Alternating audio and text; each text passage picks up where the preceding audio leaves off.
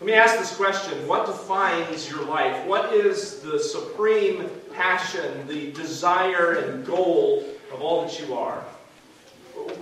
What is it that drives you? Or maybe another way to ask the question is, what is it that people will remember long after you're gone? What will be the epitaph on the gravestone above your head? That one thing that defines you, the one thing that people will remember about you. I want us this morning to think about that question and think about what would be written on that headstone.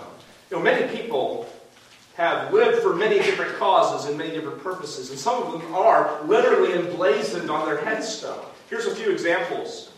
Mel Blanc, who was the creator of Looney Tunes and the voice of many of the Looney Tunes, was so known for that even on his headstone it says, very predictably, "That's all, folks." Merv Griffin, who was a TV producer and television show host, and actually the creator of Wheel of Fortune and Jeopardy and many others, has on his headstone written, "I will not be back after this message." Floyd Patterson, who was an Olympic gold medal winner, a heavyweight boxer, two-time world champion, has on his headstone, "A champion always." Finally, Michael Leroy Luther, who was a video game enthusiast, his favorite was Pac-Man, has his headstone actually designed like a Pac-Man machine, and on the front of it says, "Game over." And all of these reflect what these men were known for. What was it that defined their lives? Was it Looney Tunes? Was it television? Was it boxing? What is it that would be written over top of your life?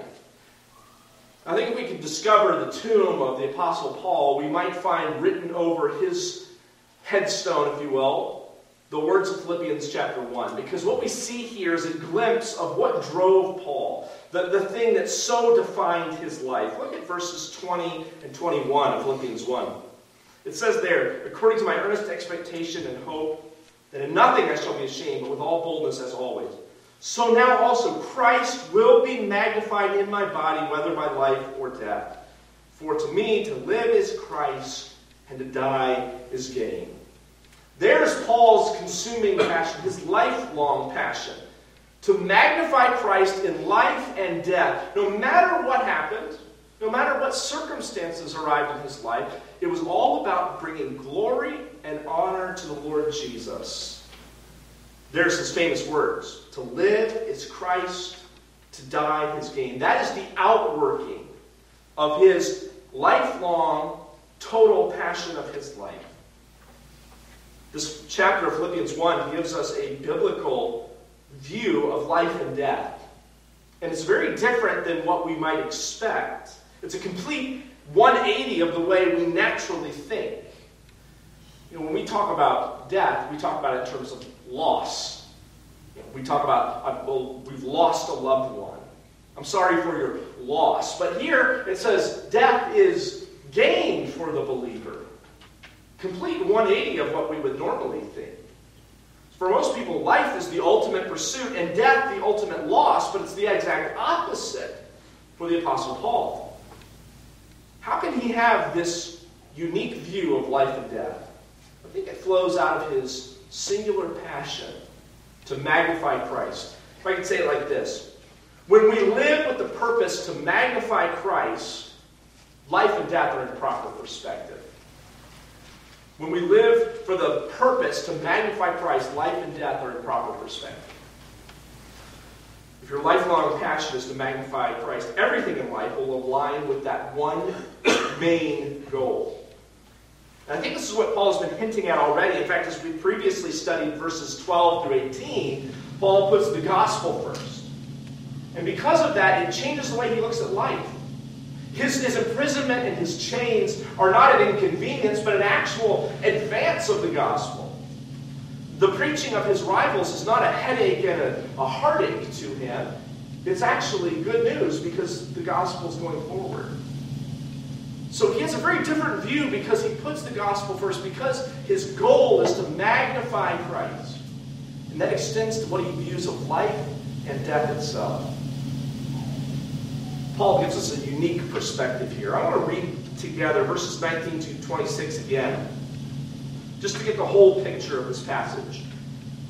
Verse 19, for I know that this will turn out for my deliverance, through your prayer and supply of the Spirit of Jesus Christ, according to my earnest expectation and hope, that in nothing I shall be ashamed, but with all boldness, as always. So now also Christ will be magnified in my body, whether by life or by death. For to me to live is Christ, and to die is gain. But if I live on in the flesh, this will mean fruit for my labor. Yet what shall I choose? I cannot tell. For I am hard-pressed between the two, having desired to depart and be with Christ, which is far better. Nevertheless, to remain in the flesh is more needful for you. And being confident of this, I know that I shall remain and continue with you all for your progress and joy of faith, that your rejoicing for me may be more abundant in Jesus Christ by my coming to you again. So here we see this truth. When we live for the purpose to magnify Christ, life and death are in proper perspective. There are three perspectives that I want us to see in this passage. Necessary perspectives we need to have. Number one, we need to have a singular perspective of everything. A singular perspective of everything. This is Paul's passion. This is what he lived for. There was one thing. Not one, not two, not three, four, but one thing that he lives for. To magnify the Lord Jesus. We see this in verses 19 and 20. And actually, technically, our passage begins at verse 18. Because the thought of rejoicing, he says, and yes, I will rejoice. Why, Paul? Why are you going to rejoice? Then he explains, verse 19. For. So really, our passage begins at verse 18. I rejoice. Why, Paul? Why do you rejoice? Because this is going to turn out for my deliverance. So we see first Paul's confidence. His confidence on display for us. In the previous section, verses 12 to 18, Paul's talking about his current condition. He's in prison, he's in chains, but that's worked out for the advance of the gospel. Here's the question that the Philippians are wondering. Where are these chains headed, Paul? What's going to be the result of all this? Where's all this going to end up? Well, Paul was at that time in prison waiting to be presented before Caesar. Remember, he had appealed to Caesar. So his case was coming up. And when he appeared, there would be one of two results to that case. Either he would be acquitted and released, or he would be found guilty and executed. Those were the two options. That was what Paul was waiting to hear, the judgment of this case. Which would it be? Well, Paul didn't know. Both were possibilities. Maybe he would be released, maybe he would be executed. But it seems to me that Paul has a confidence. A confidence, I think, in both of those scenarios. Look at verse 19. For I know that this will turn out for my deliverance. Well, Paul, how do you know that? How do you know this is all going to work out? Well, he seems to have a confidence here, and his confidence, as we're going to see, is built upon the Spirit of God and the prayers of the saints. So it's a profound confidence. But I think the key is found in the word deliverance here. It's actually the word we typically translate as salvation. It says, this is going to work out for my salvation. Now, salvation can talk about a spiritual thing, right? We are saved by grace through Christ. But it can also talk about natural deliverance in life. Like we might say, I was saved from a burning building. Well, you were spared from the flames. Well, I think Paul kind of uses this word as a way of saying both. It has a near reference and a far reference. He says, this is going to work out for my deliverance. In other words, if the case is acquitted and I am freed, then I will have been delivered in the near term. But even if Caesar chooses to execute me, I'll be delivered from this life into heaven. So either way, I can expect and have confidence that this is going to work out for my deliverance. Whether it's deliverance in this life or deliverance through death, either way, I have this confidence that this is going to work out for my salvation, for my deliverance. What is this confidence grounded in, though? Well, it's grounded in two thoughts here. First, the prayers of the saints. It says, I know this will turn out for my deliverance through your prayers. So the Philippians were praying for Paul, probably primarily for his release. And I think Paul's expectation is that he will be released. Why do I think that? Well, number one, Paul knows he's innocent. He's not done anything wrong. So the natural assumption would be, when all the evidence is cleared out in the open, everyone's going to see I'm innocent. Secondly, he knows that the Philippians are praying for him. And prayer matters. In fact, look down, if you will, in verses 24 to 26. Paul says, nevertheless, to remain in the flesh is more needful to you. Being confident of this, there's that confidence again. I know that I shall remain, that is, remain here on earth, and continue with you all for your progress of joy and faith. And verse 26, your rejoicing in me may be more abundant in Christ Jesus by my coming to you again. So Paul sees both options. I may live, I may die. But it seems to me that his thought is, I'm probably going to live. And part of that is this prayer of the saints. The Philippians were praying for his release, but also for his strength in imprisonment. Now there's a bottomless mystery that comes to us when we talk about prayer, isn't there? I cannot explain how prayer works entirely. Not in this life, certainly. That God is sovereign, God is powerful, He's going to do what God is going to do, and yet the Bible talks about our prayers being effective, that our prayers make a difference.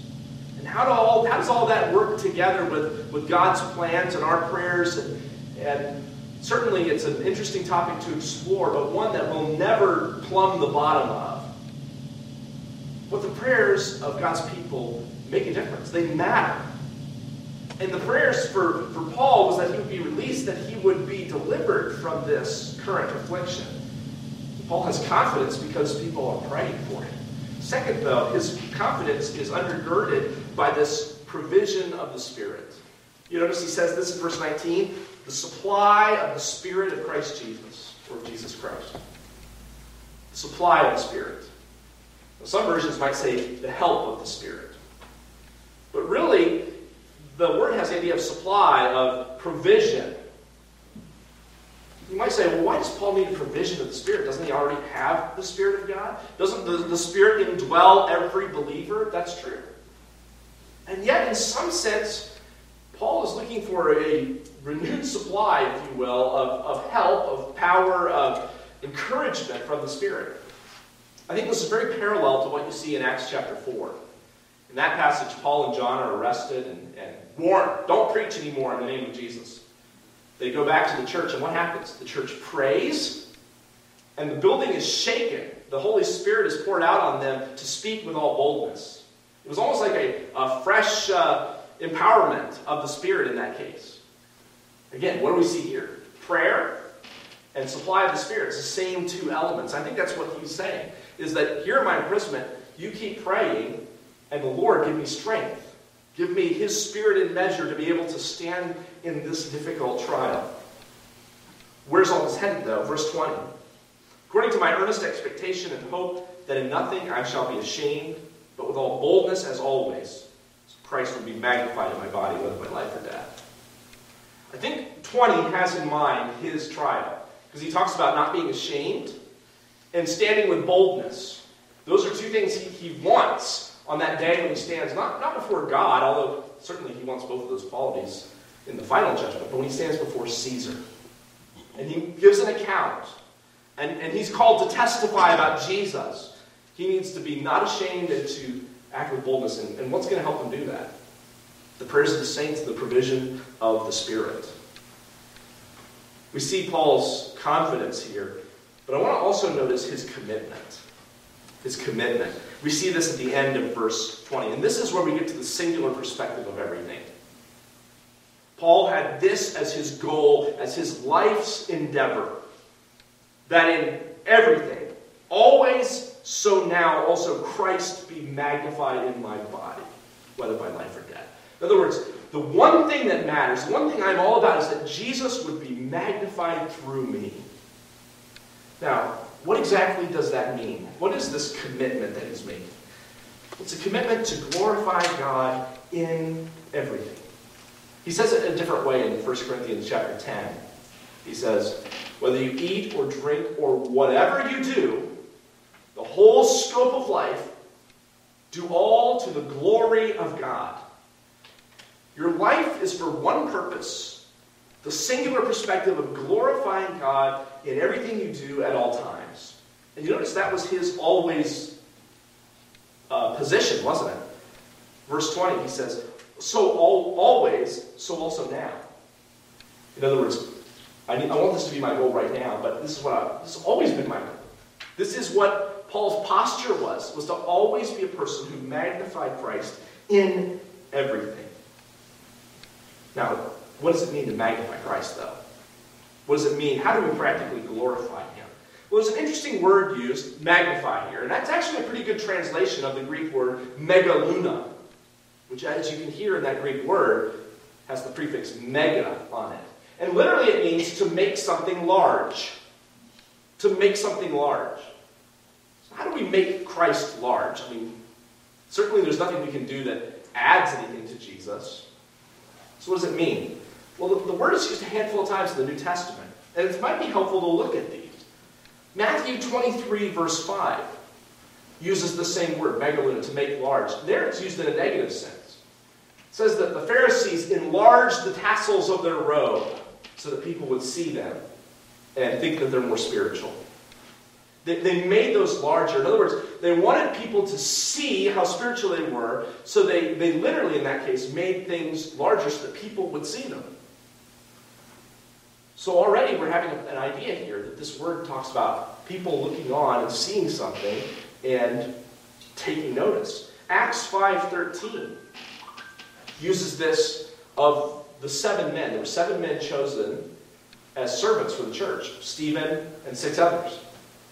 And the Bible says in Acts 5:13 that these men were held in high esteem among the church. Same word.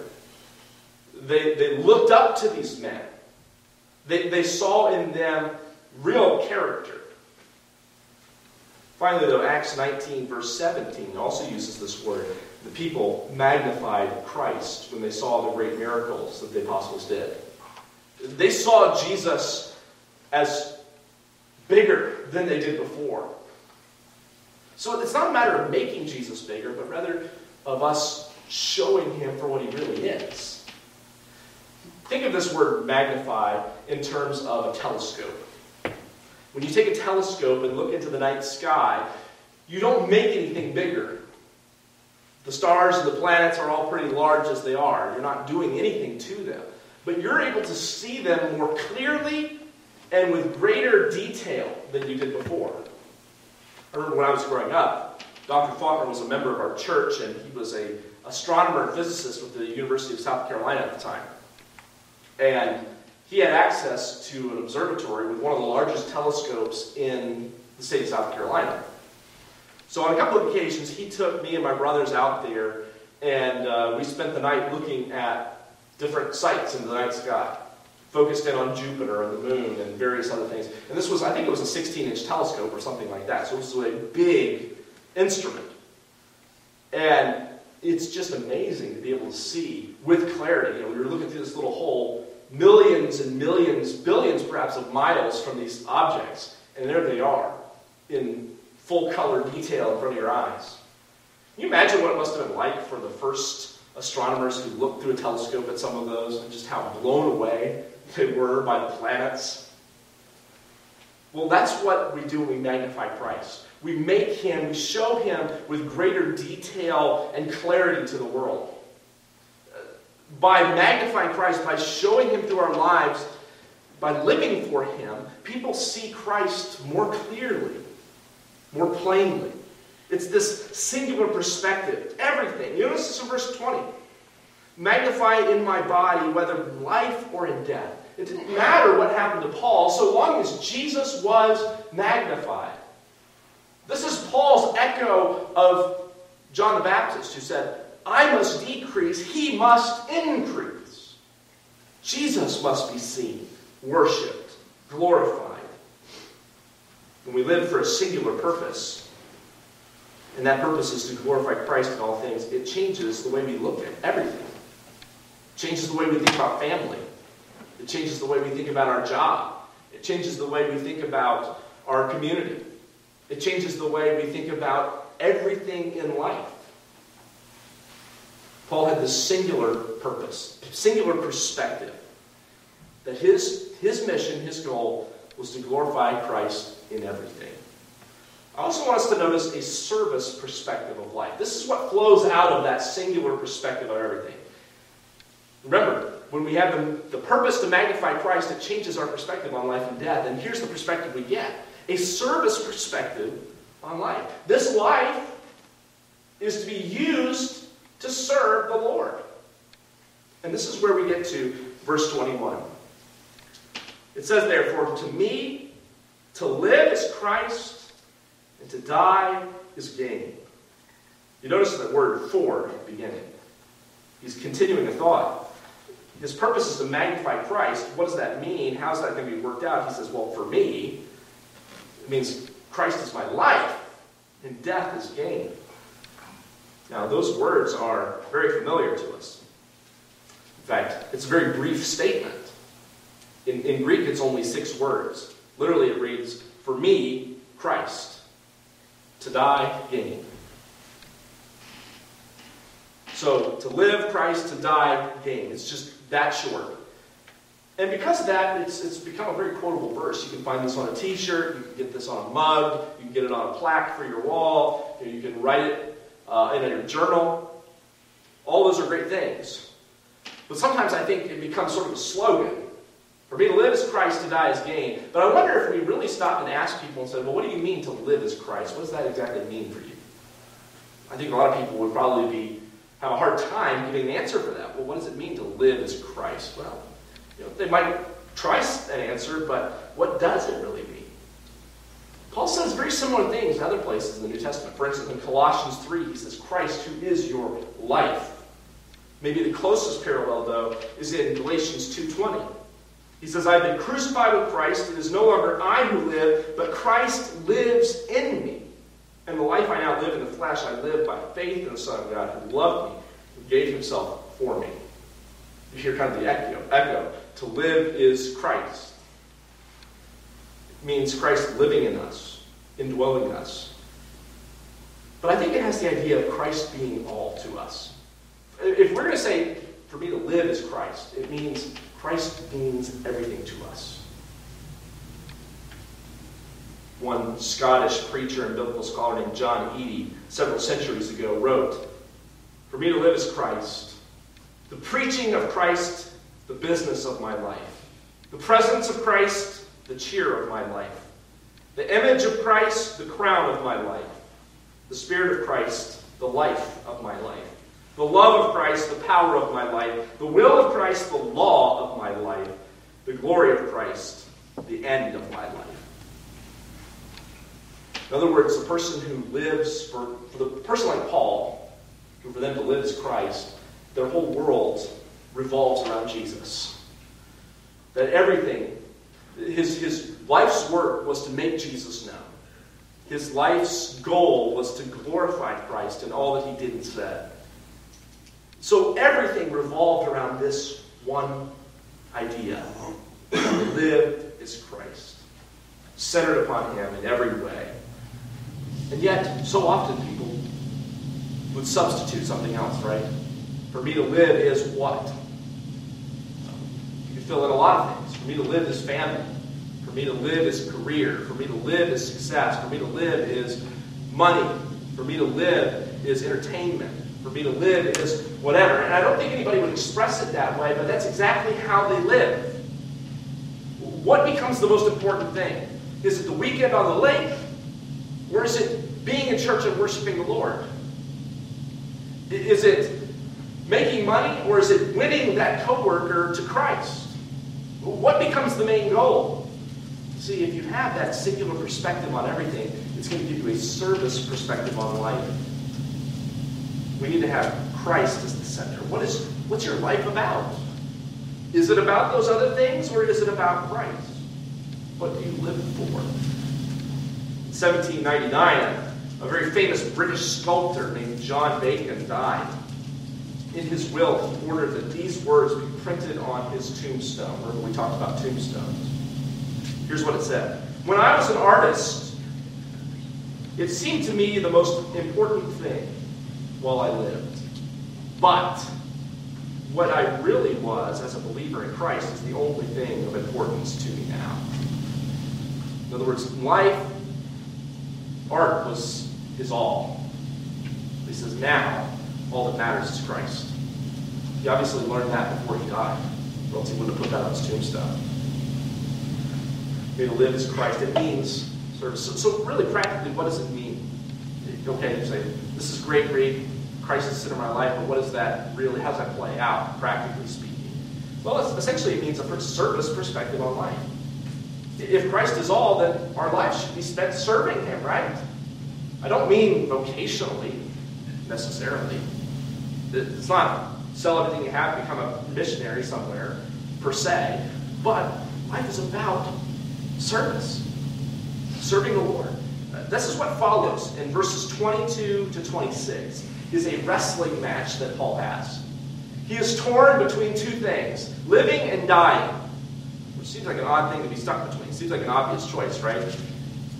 Unless you have a death wish, why would you want to die, Paul? Well, that's part of this renewed perspective he has. Imagine verses 22 to 26 like this. Paul pulls out a sheet of paper, and he draws a line down the middle. He makes a ledger on both sides. And on the top of one, he says life. On the top of the other, he says death. And he starts listing off, well, here's all the reasons I have to live. Here's all the reasons I have and the blessings I would receive in death, being a believer. And he's kind of torn between the two. Well, it looks like two really good options. But notice what he highlights when it comes to life. The reason and the benefit of living is that he can continue to serve. First of all, we see what does it look like for a person with a singular purpose to glorify God? Well, it means producing fruit. Producing fruit. Look at verse 22. For if I live on in the flesh, this will mean fruit for my labor. Yet what shall I choose? I cannot tell. You notice those words? What can I choose? I can't tell. I don't know. These are two excellent options. But he says, for me to live, it means producing fruit. Fruitful service, labor. In other words, if I live, I can go on serving Christ, I can go on starting churches, I can go on preaching the gospel, I can go on training leaders. He was interested in producing fruit. It wasn't that if I go on living, I can take that vacation and I can finally, work towards retirement and I can finally pay off that loan. No, he says, for me to live is fruitful labor. We have this idea of retirement. There is no retirement from Christian service. There's no retirement from serving the Lord. That was Paul's idea, at least. He says, I want to serve the Lord Jesus Christ to the last breath, producing fruit. He also notices that it's more needful for the Philippians for him to stay. It's not only that we see producing fruit, it's also profiting others. Life continues to profit others. Go down to verse 14. Nevertheless, to remain in the flesh is more needful to you. In other words, Philippians, it'd be better for you if I stayed rather than departed. Why? Well, he says, and being confident of this, I know that I shall remain and continue with you for your progress and joy of faith. That is growth in the Lord, progress in spiritual things, growing in joy and faith. Paul has an expectation that he is going to be free. By the way, just for your information, he writes about this elsewhere. The little New Testament letter of Philemon was written during the same imprisonment. And at one point in the letter, Paul writes to Philemon and says, prepare a guest room for when I come to you. So it seems like he had a lot of confidence that he was going to come out of prison. So he was producing fruit, profiting others, but also he expected to have a personal ministry among them. Look at the end of verse 26. It says, your rejoicing in me may be more abundant in Christ Jesus, for by my coming to you again. See, this is, for Paul, this is life. It means producing fruit, profiting others, and personal ministry to others. You notice what that all has in common? Service. For Paul, to live is to continue to serve God with a few more days, with a few more weeks. That's the perspective you get. If your life is about glorifying Christ, if you say, yes, I want to magnify Christ with my life, whether by life or death. That means you serve him with the time you have. It's a service perspective on life. Finally, though, we see a satisfied perspective of death. A satisfied perspective of death, a hopeful one. Death for Paul is not something to be shuddered at in fear and terror. It's something he is, in a sense, looking forward to. Not because he has some kind of morbid wish. He has a transformed perspective. Death, however, is one of those things that we often avoid talking about. People don't like to talk about death. It's sort of taboo subject. Because it is something that is alarming to people. People don't want to think about death. Even though we all know it's coming. As one elderly gentleman expressed it, I'm sick of living, but I'm terrified of dying.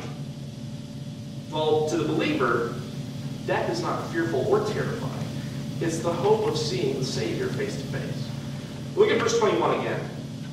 For me to live is Christ. We talked about that. To die is gain. Dying is gain. That is so counterintuitive. No, dying is loss. I want you to notice a couple things, though. Dying is only gain to those who live for Christ. If someone is apart from Christ, death is a terrifying thing. It means separation from the Lord. It means separation into the fires of hell. So, yes, terrifying. But for those who are in Christ, who know him, who love him, who are loved by him, death is not terrifying.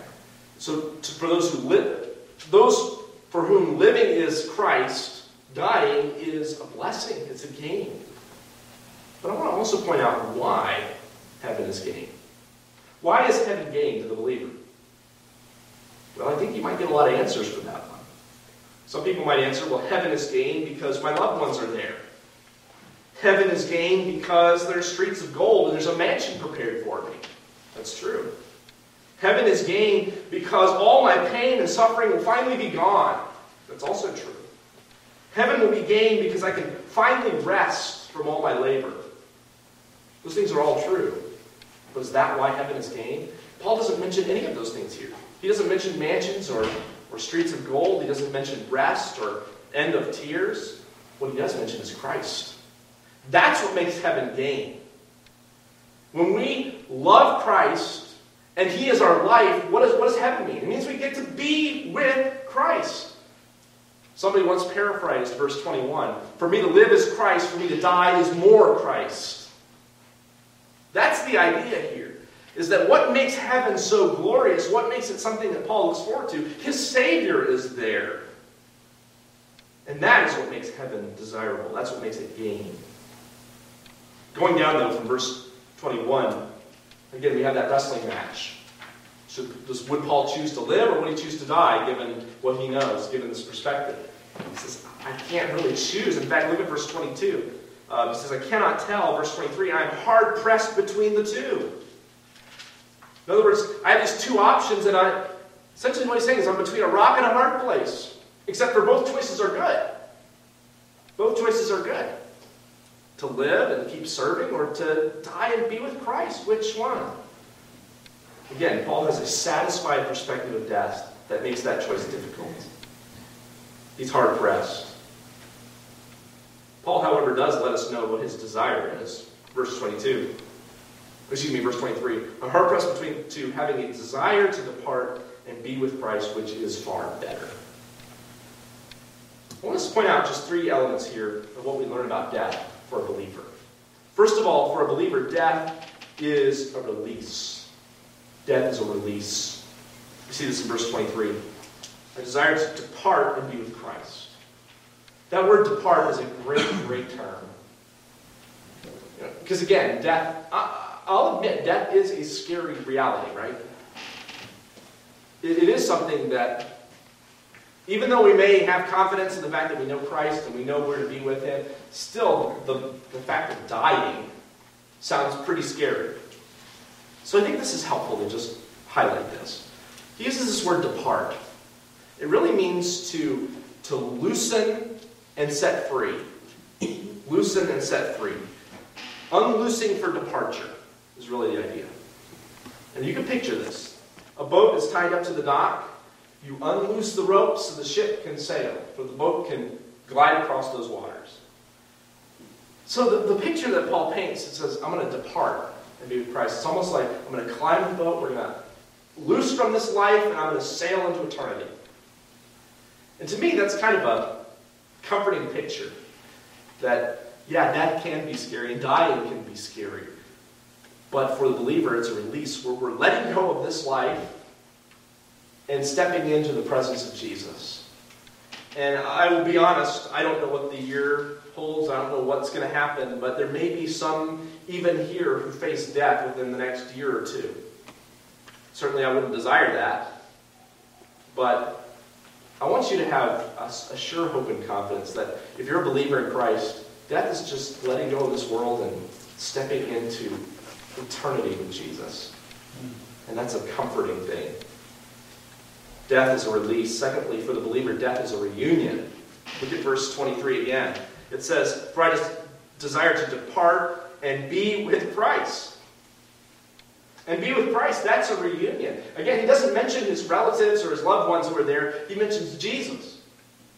A reunion with a friend that he, in this life, well, we don't think that Paul ever met Jesus. There's no record of him meeting Jesus in the flesh besides his Damascus Road vision. But for us, none of us have met Jesus, not face to face. And yet the Bible says in 1 Peter, even though we have not seen him, yet we love him. Jesus is a friend, a close companion. And so when we get to heaven, it's going to be a reunion.